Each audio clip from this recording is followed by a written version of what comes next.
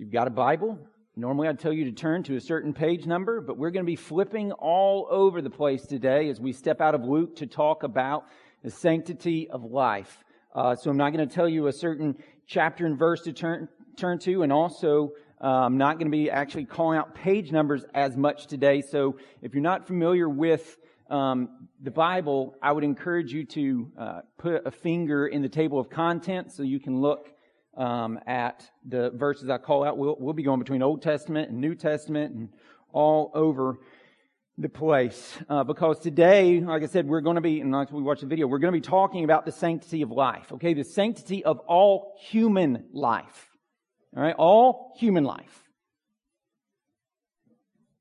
And so, to kind of get us started, America in a lot of ways today has multiple layers of hypocrisy and just illogic, all right, almost schizophrenia in a bit of a way. It's kind of like the Batman, if you've seen, I can't remember which one it is, one of the later ones.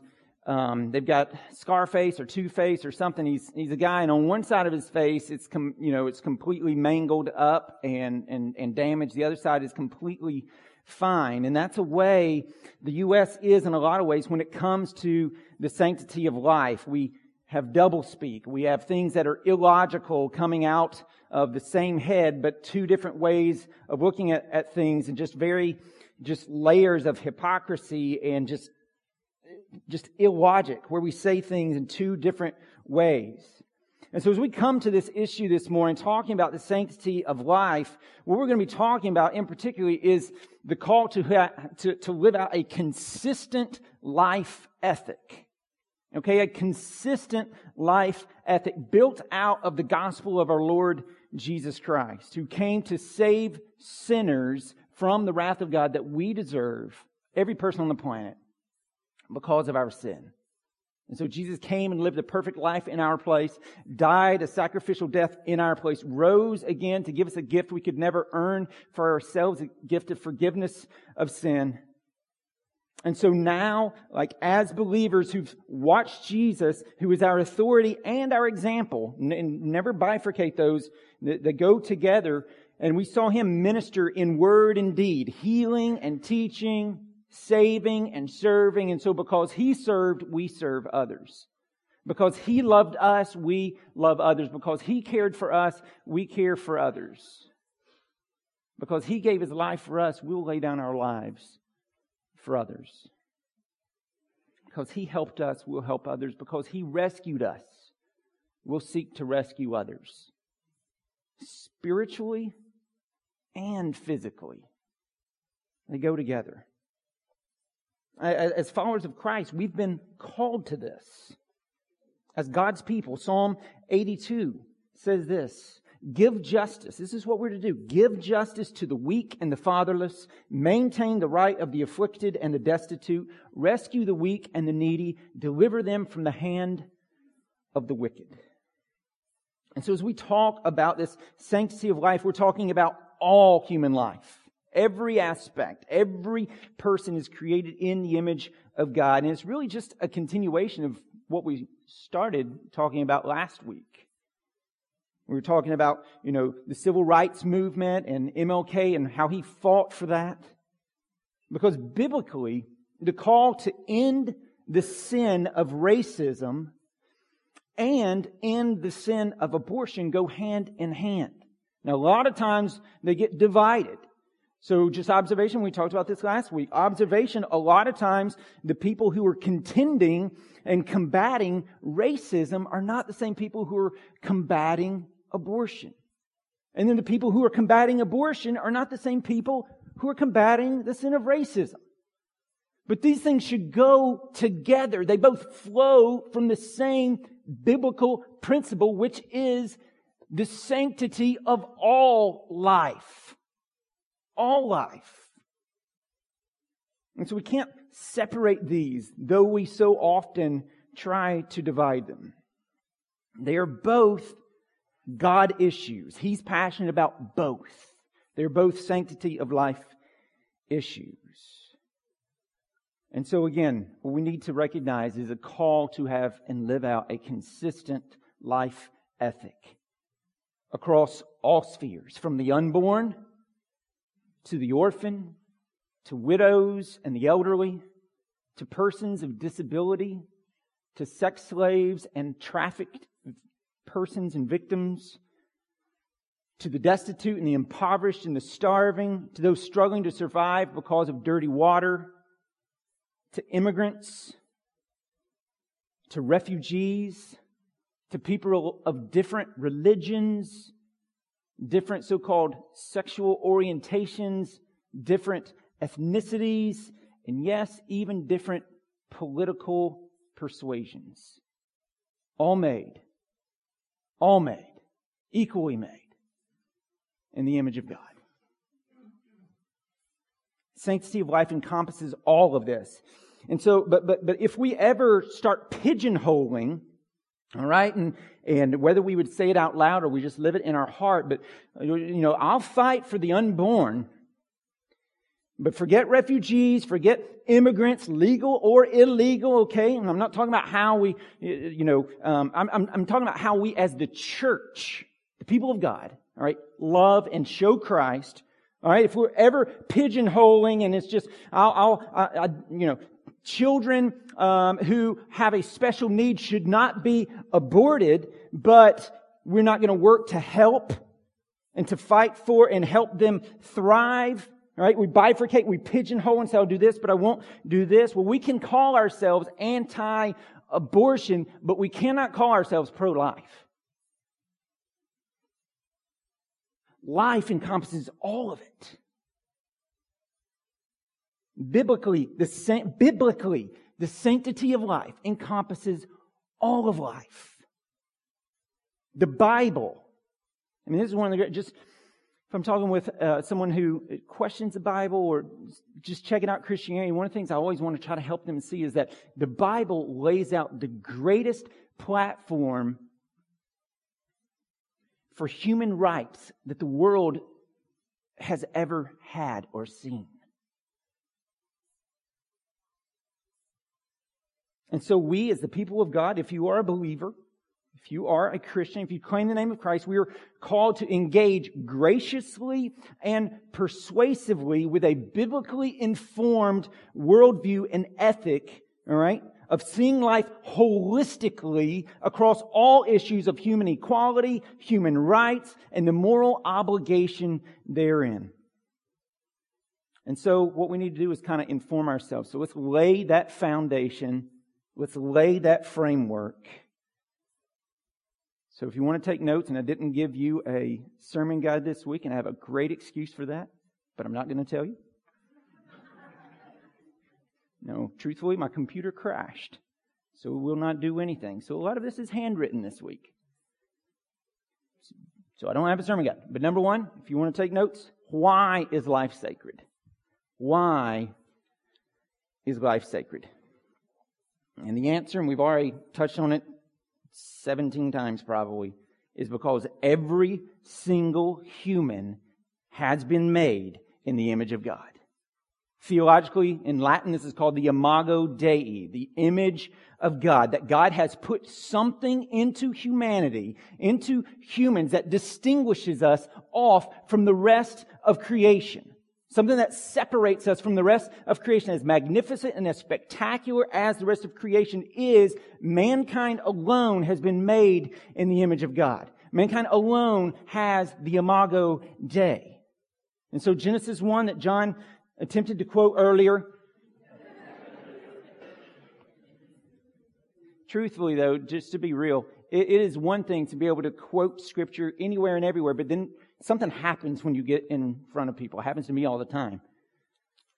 That's why you get paraphrases most of the time. But listen to Genesis 1 again. I'll start in verse 24. And God said, let the earth bring forth living creatures according to their kinds, livestock and creeping things and beasts of the earth according to their kinds. And it was so. God speaks, things happen. And God made the beasts of the earth according to their kinds, and the livestock according to their kinds, and everything that creeps on the ground according to its kind. And God saw that it was good. Then God said, let us make man in our image. This is plural. There's a Trinity. After our likeness. And let them have dominion over the fish of the sea, and over the birds of the heavens, and over the livestock, and over all the earth, and over every creeping thing that creeps on the earth. This alone was given to mankind. So God created man in His own image. In the image of God, He created them. Male and female, He created them. And so humans are the crown jewel of all of God's creation. Because we alone have been created in the image of God. We have a spiritual, intellectual, and moral component that the rest of creation lacks. And so growing up, and I've told you this before, I had tons of pets, right? We had horses, we had dogs, primarily stray dogs, lots of cats, primarily wild cats that lived in the barn, all these things. And they were great. I loved them all. But as awesome as they weren't like my family. All right? I mean, I loved them. I've seen my dogs, cats, all these things run over. Had a dog get shot one time. Someone thought it was a wolf. Seriously, buddy?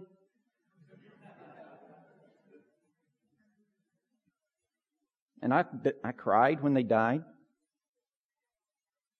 And a lot of you have got awesome pets that you love dearly. They are kind of like members of your family, but they're not the same as a human. None of them possess the image of God. Only people do. None of them were given dominion. None of them pray for you. Only humans can do those things. Only on humans has God imprinted His image, given us a soul that the rest of creation simply does not have. That's why I can kill a pig and eat its bacon, and it's glorious. But I can't kill you and eat you. We know that's wrong. Because there's an image of God that humanity has that animals don't. As great as they are. The Imago Dei has been imprinted on each and every person. And because it's been imprinted on each and every person, therefore each and every person has dignity and value, no matter the stage of development in the womb, so-called disabilities, age, socioeconomic status, religion, sexual orientation, nationality, ethnicity. All of human life is sacred because every human images forth God, has intrinsic to them the image of God built in them, the fingerprints, the handiwork of God. That's why human life is sacred. God made us in His image. And so let me be just real practical for just a minute about what that means for you and me. What that means for you and me. It means, first of all, individually, each one of us has value, dignity, worth, purpose. Every single one of us. Our life counts and is sacred. And so for those of you who maybe struggle with this or have bought into the lie of Satan that your life doesn't matter, understand that you've been made in the image of God. I think through this with me. Let's build this out just a little bit. When God chose to create something in His image, in the image of the eternal Creator God of the universe, He chose to create you. And so you think you don't have worth? You think that you're trash? You think your life is not as worthy as someone else's? You've been made in the image of God. Just that right there should stagger us. We put the image in us and we have value and we have worth. Every single one of us, no matter what tagline society may us, put on us. And so building this out again, look, we have a few windows here. All you can see are some trees and maybe some walls, but mountains, oceans, rivers, lakes, all this natural beauty that we can see around us. The solar system, right? Right now, you can see 5 planets, depending upon the time of night you're up. You can see Jupiter, Venus, Mars, Saturn, and Mercury, depending upon what time of night you get up and look. You can see stars that have taken thousands of years for light to travel here at the speed of light, thousands of years to get here. You can see all of this stuff that God has made, and you think about the angels and the cherubim and the seraphim that surround His throne and give forth praise 24/7. Think about all of those things, and then think about only humans, only you were made in His image.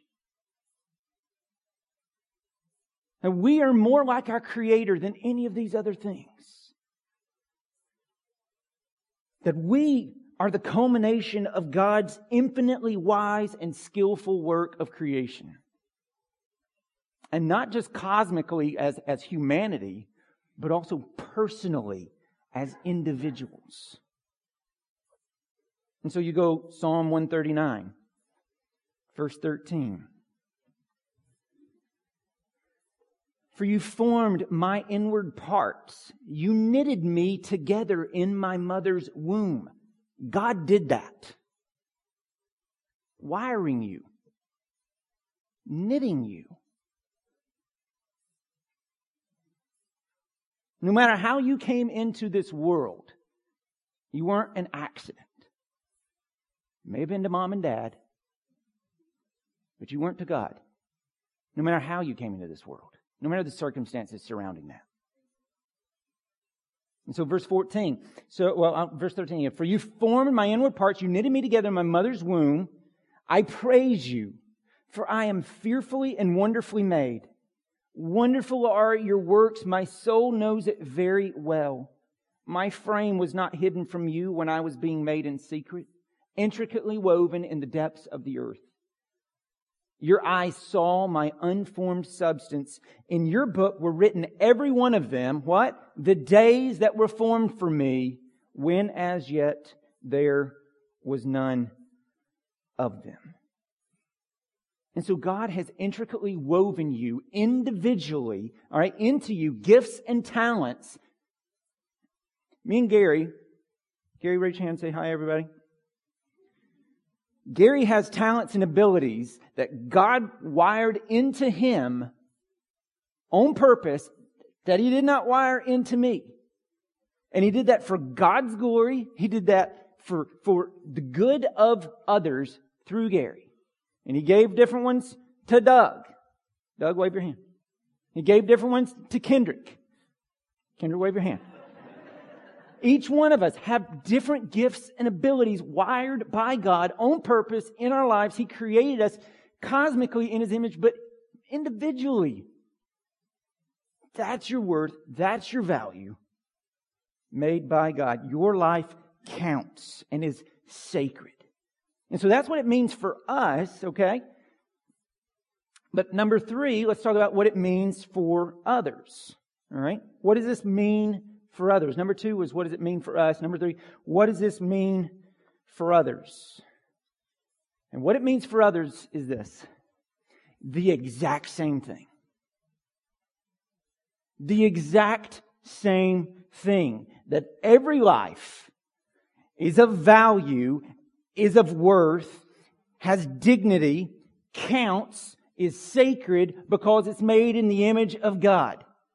Again, from the unborn to the orphan, to widows and the elderly, to persons of disability, to sex slaves and trafficked persons, to the destitute and impoverished and starving, to those struggling to survive because of dirty water, immigrants, refugees, people of different religions, different ethnicities, different socioeconomic statuses, different sexual orientations, those that are on death row, all made in the image of God.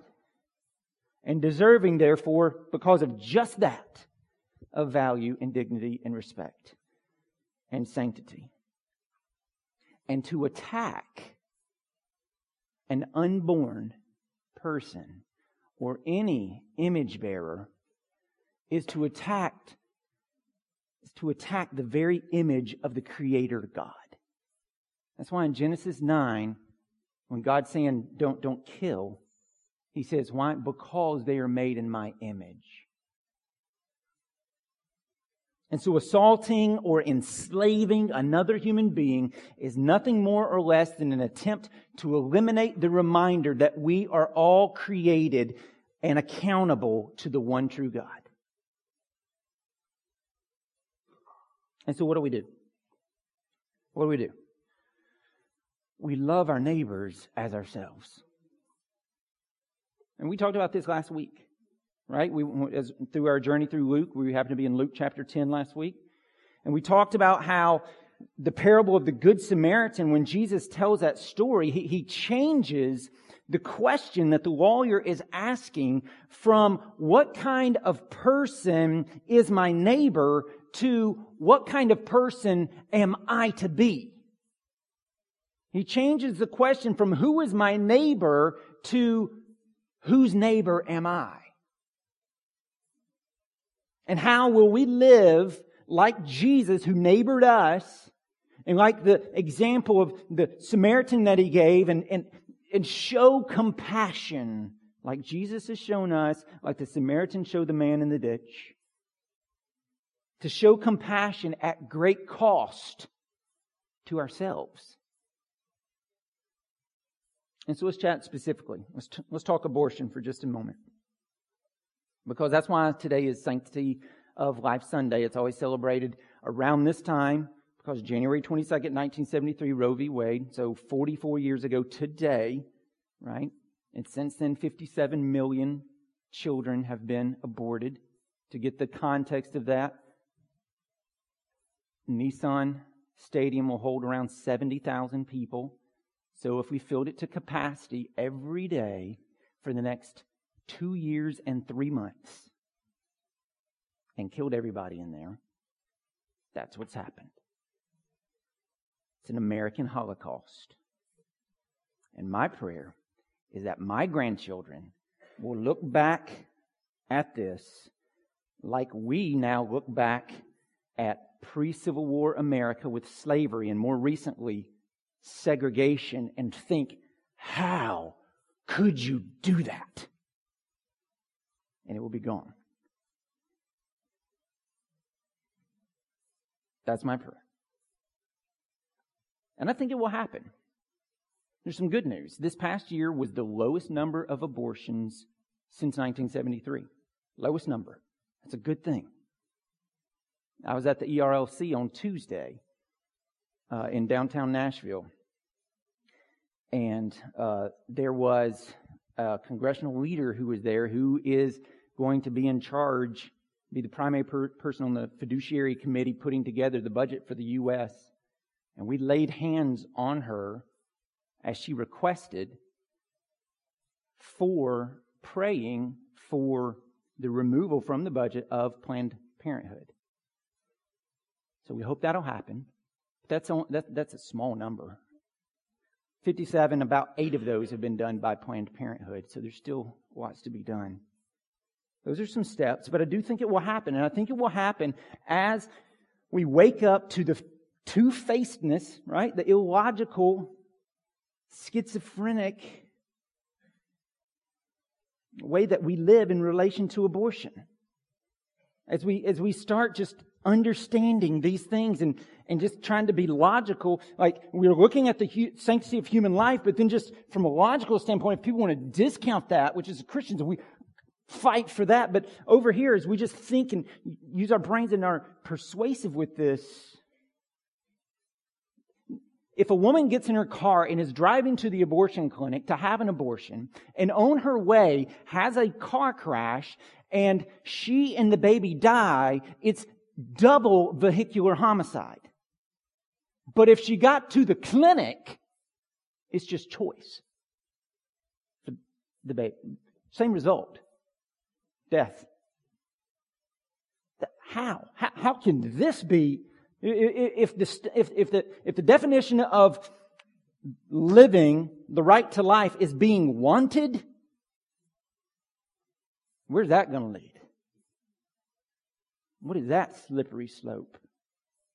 That sounds very much like Nazi Germany. Not wanted. Out. Somebody's like, well, that's a woman's body, though. It's her right to do with it what she wants. Number one, I disagree. There's a life inside. Secondly, even if it is, if we concede that, all right, it's your body. Try making that argument that you can do whatever you want to do with it with the rest of our laws. And go down here to Nowensville Road, take your clothes off, and run down the road and see what happens. You're going to jail. It's your body. Right? Well, I want to sell my body. And I want to prostitute my body and make money. You're going to jail. You can't just do whatever you want with your body. That's illogical. That doesn't work. You don't live that way in any other domain. You've got the inconsistency of fetal surgery to save a life in the womb at the same time that you could kill a life in the womb. This is illogical. This is inconsistent. Even the little game of when life actually begins. Oh, it's when the baby starts moving. Oh, it's when it takes its first breath. All right. Again, biblically, the life begins biblically at conception. Psalm 139, Psalm 51, Psalm 58, Job 14 and 15, Luke chapter 1. We could keep going on.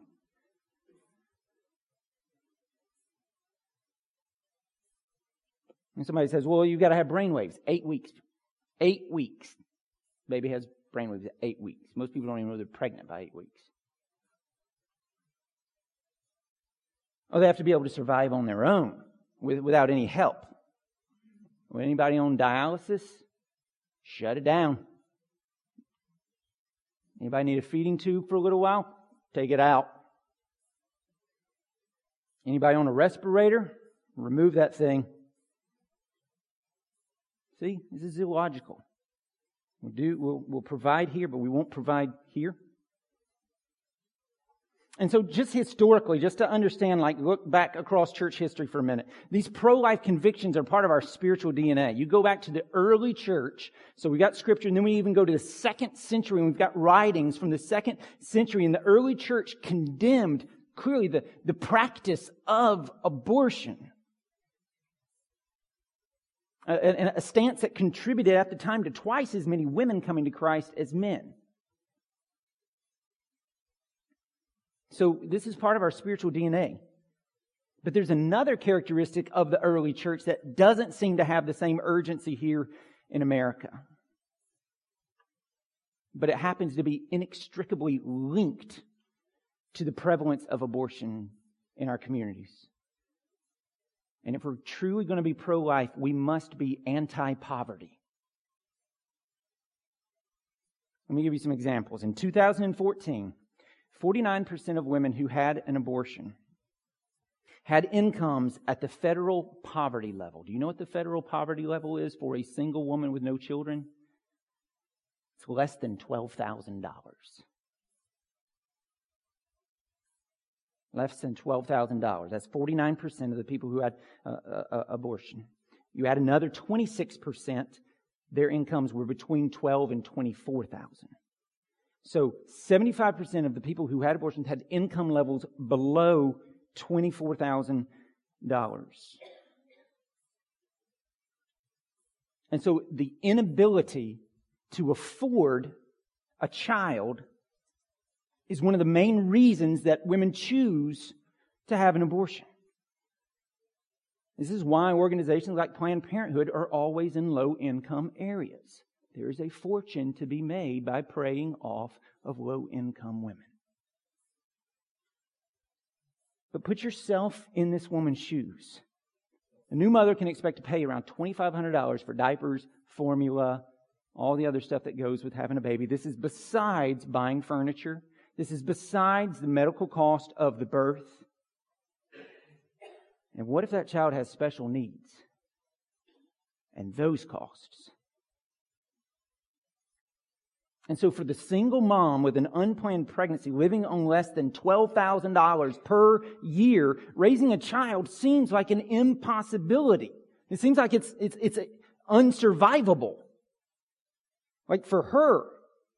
And so a 5 to 10 minute procedure down at the neighborhood clinic for $500 seems like a way out. And this is why pro-life advocacy has to focus on the mother. And not just, like the child, yes, that's a given, but not just the unborn child. Also on the mom. She simply sees no way out. It's survival to her. Now, abstinence education absolutely has got to be a part of our work. Teaching God's design for sexuality, that is to be, it's a glorious thing within the bounds of marriage, one man, one woman for life. All right, teaching about that, God's design for sexuality and human flourishing has to absolutely be part of our work, but we cannot afford to be morally selective.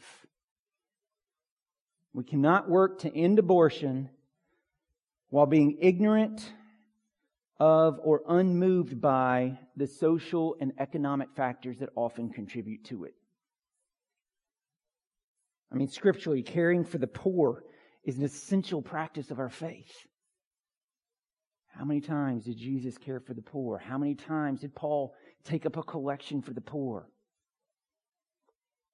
As a matter of fact, when he's getting commissioned to Galatians 2, they say, only, as you're doing this, only also care for the poor. And Paul's like, that's the exactly what I want to do.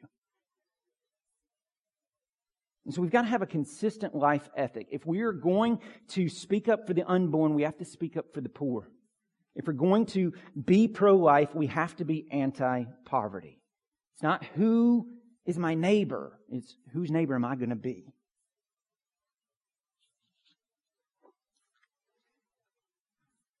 And so it's my prayer that we, as a country, will wake up to our two-faced,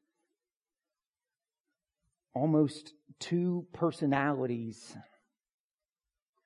hypocrisy and illogic as it relates to abortion, our schizophrenia as it relates to abortion.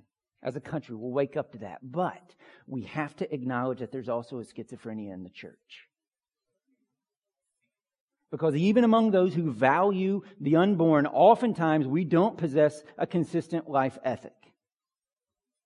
We'll bemoan the abortion advocate who will depersonalize and dehumanize a baby in the womb as just a fetus, or that's just a collection of cells. So they'll take the personhood away, take the humanness of that baby away, and speak of it in terms as if it's not a person. So we'll bemoan that and we'll say, no, that is a person made in the image of God. So we'll bemoan that happening. But then often we'll turn around and we'll do the same thing with immigrants or refugees or some other thing.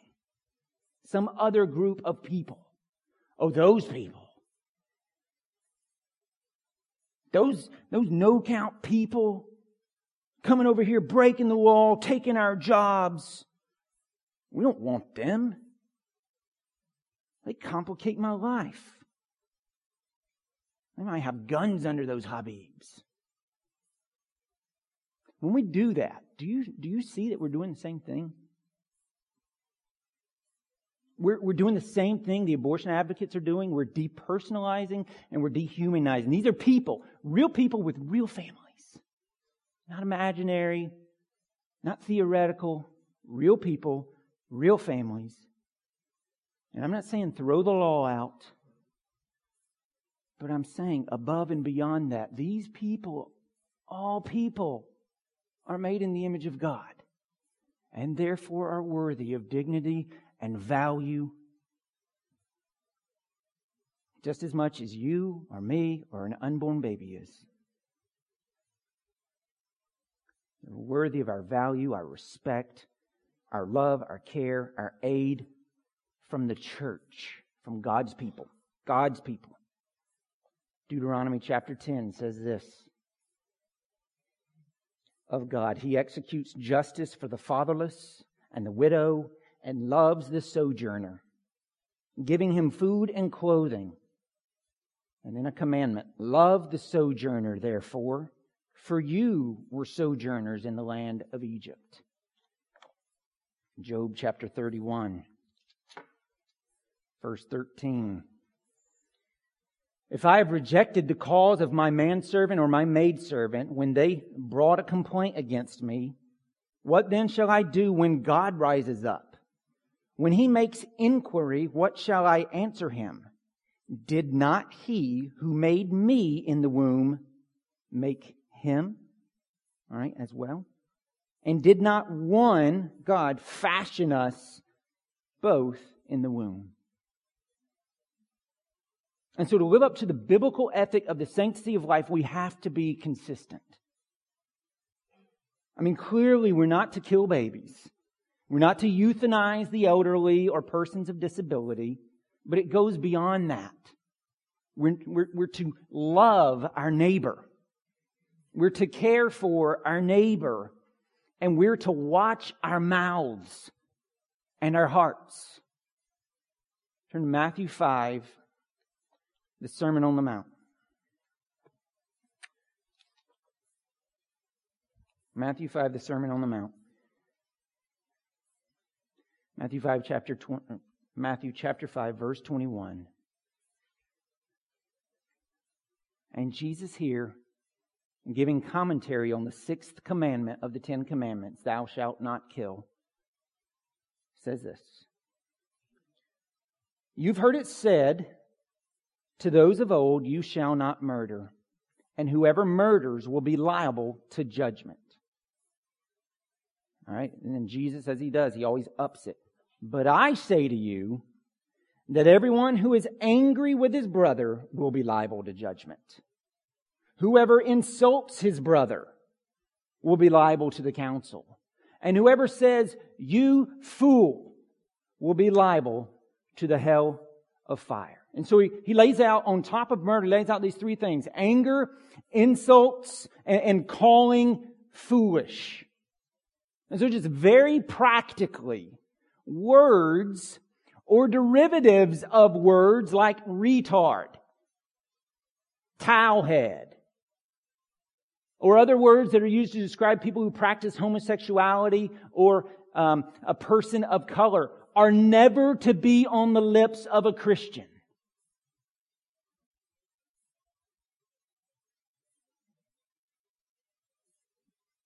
But I say to you that everyone who is angry with his brother will be liable to judgment. Whoever insults his brother will be liable to the council, and whoever says, you fool, will be liable to the hell of fire. I could take you to Proverbs and show you another example of this. There's something called, have you guys ever heard of catechism? We've used that word around the church time. It's a question and answer way of teaching theology. So there was one written in 1563. It's called the Heidelberg Catechism. It's got, there's a lot of questions in it, but one of them, as it relates to the sixth commandment, thou shalt not kill, to help those being catechized learn what all that encompasses, answers this way. So the question, what is God's will for you in the sixth commandment? And the answer, this is question 105 of the Catechism, and people would memorize these, says this. So what is God's will for you in the sixth commandment? Answer, I am not to belittle, insult, hate, or kill my neighbor, not by my thoughts, my words, my look or gesture, and certainly not by actual deeds. And I am not to be party to this in others. And so even as we wage war, all right, and a march will go down in D.C. next week, a March for Life. So even as we wage war for the unborn, don't get fetal fatigue. Keep waging war. But let us do so with a consistent life ethic that all people, every single human life is valuable because every single human life has been individually created by God. Every person. You will never meet a person who was not made in God's image. And so let us not grow weary. Nationwide change has happened before. In England, you see with the slave trade, William Wilberforce In America, Abraham Lincoln, and then later Dr. King. So we can get there, but it's going to take repenting of our apathy, getting engaged, advocating and fighting, lovingly fighting. It does no good. In fact, it does harm to ruthlessly attack those you disagree with. It just starts the conversation with a wall. Actually, doesn't even start no conversation happens at that point.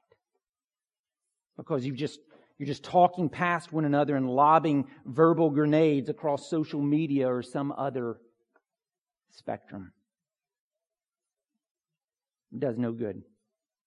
But rather speaking the truth in love, boldly, like Dr. King, 50 years ago with the civil rights. He was peaceful and he was bold. He preached the truth of God's Word, that all men are created equal, and he did so without being sucked into a tit-for-tat fight, venom-spewing process. He did so a lot like Jesus, and so should we. For I was hungry, and you gave me food. I was thirsty, and you gave me drink. I was a stranger, and you welcomed me. I was naked, and you clothed me. I was sick, and you visited me. I was in prison, and you came to me. Then the righteous will answer him, saying, Lord, when did we see you hungry and feed you, or thirsty and give you a drink? And when did we see you a stranger and welcome you, or naked and clothe you? And when did we see you sick or in prison and visit you?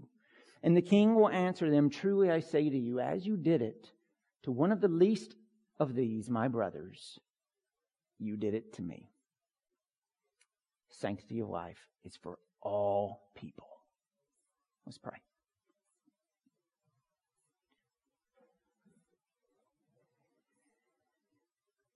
Father, would you lead us as a church to compassion? May our hearts hurt for what hurts yours. May we be a place that shows compassion first before trying to determine or ascertain if someone is worthy of compassion. Because, Father, we were not worthy. We are still not worthy, but you show us compassion and you show us grace. And so, Father, help us to be known as a safe place. And Father, if the enemy is trying to heap shame and lead to despair, anyone in this room who has made, Father, a tragic decision in the past and they live with guilt and shame, Father, would you in Christ help them to know that there is forgiveness, that our guilt is gone, our shame has gone. You have bore the reproach for us. We don't need to reshackle ourselves to it. And Father, for those of us in here who feel guilt-ridden and shameful over past actions and how we've treated people long ago or recently, and we've dehumanized and depersonalized and we've treated people as if they weren't made in your image, would you forgive us and would you fill us with the sense of your forgiveness and free us from shame and guilt and show us, God, and remind us that that is why Jesus came, to forgive us of our sins. And so, Father, where conviction needs to happen in hearts, Spirit, I pray you move and convict and lead to repentance, and that we would walk in living a life that bears fruit in repentance. And Father, I pray that we would always work through the framework of our life by looking through the lens of the gospel. That even when we were enemies, you loved us. Even when we were far off, you loved us. When we were in the ditch, you came to us. You bandaged us up. You neighbored us well. You put us in the saddle. You led us to an inn. You healed us at great cost, Jesus, because you gave your life.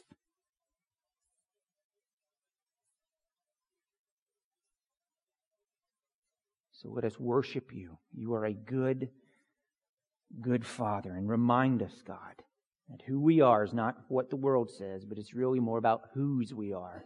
And for those that are in you, you are our Father. And our value and our worth and our identity is found there. In Jesus' name, amen.